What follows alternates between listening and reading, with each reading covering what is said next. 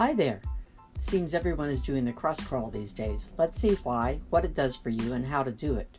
Cross crawl refers to movements in which we use opposition. That is, opposite sides of the body work together to coordinate the right arm and left leg, and then the left arm and right leg. We already do this when crawling, walking, running, and swimming.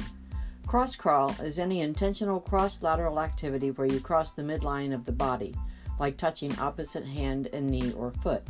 This builds the bridge between the right and left hemispheres of the brain, letting electrical impulses and information pass freely between the two. According to many mind-body workers, when you do cross-crawl, you are reintegrating your brain and nervous system and reorganizing your mind-body connections. Cross-crawl enhances whole brain thinking. Your left and right brain hemispheres work together. It energizes your body and calms your mind, releasing tension and stress.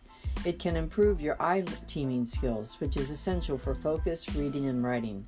It can stabilize your walking gait coordination and build core strength. It develops proprioception, your spatial and kinesthetic awareness. Cross-crawl can also reboot your nervous system and reintegrate the mind and body. You can use it to discharge and recharge your attention and energy. It's a great break from over-focusing, and it works to bring body and mind together. As a stress reliever or a warm-up for doing your best that day, the exercise has quite a few social-emotional benefits, including clarity of thought, impulse control, increased self-awareness, situational insight, and improvements in general physical coordination. So how do we do it?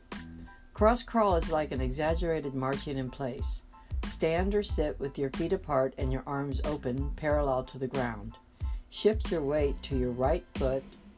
Lift your left knee and touch it with your right hand or elbow. Put back both feet on the ground and immediately shift weight on your left foot as you lift your right knee and touch it with your left hand or elbow. Repeat this several times in a comfortable, upbeat, rhythmic way for about a minute at any speed you wish. Breathe fully during the exercise.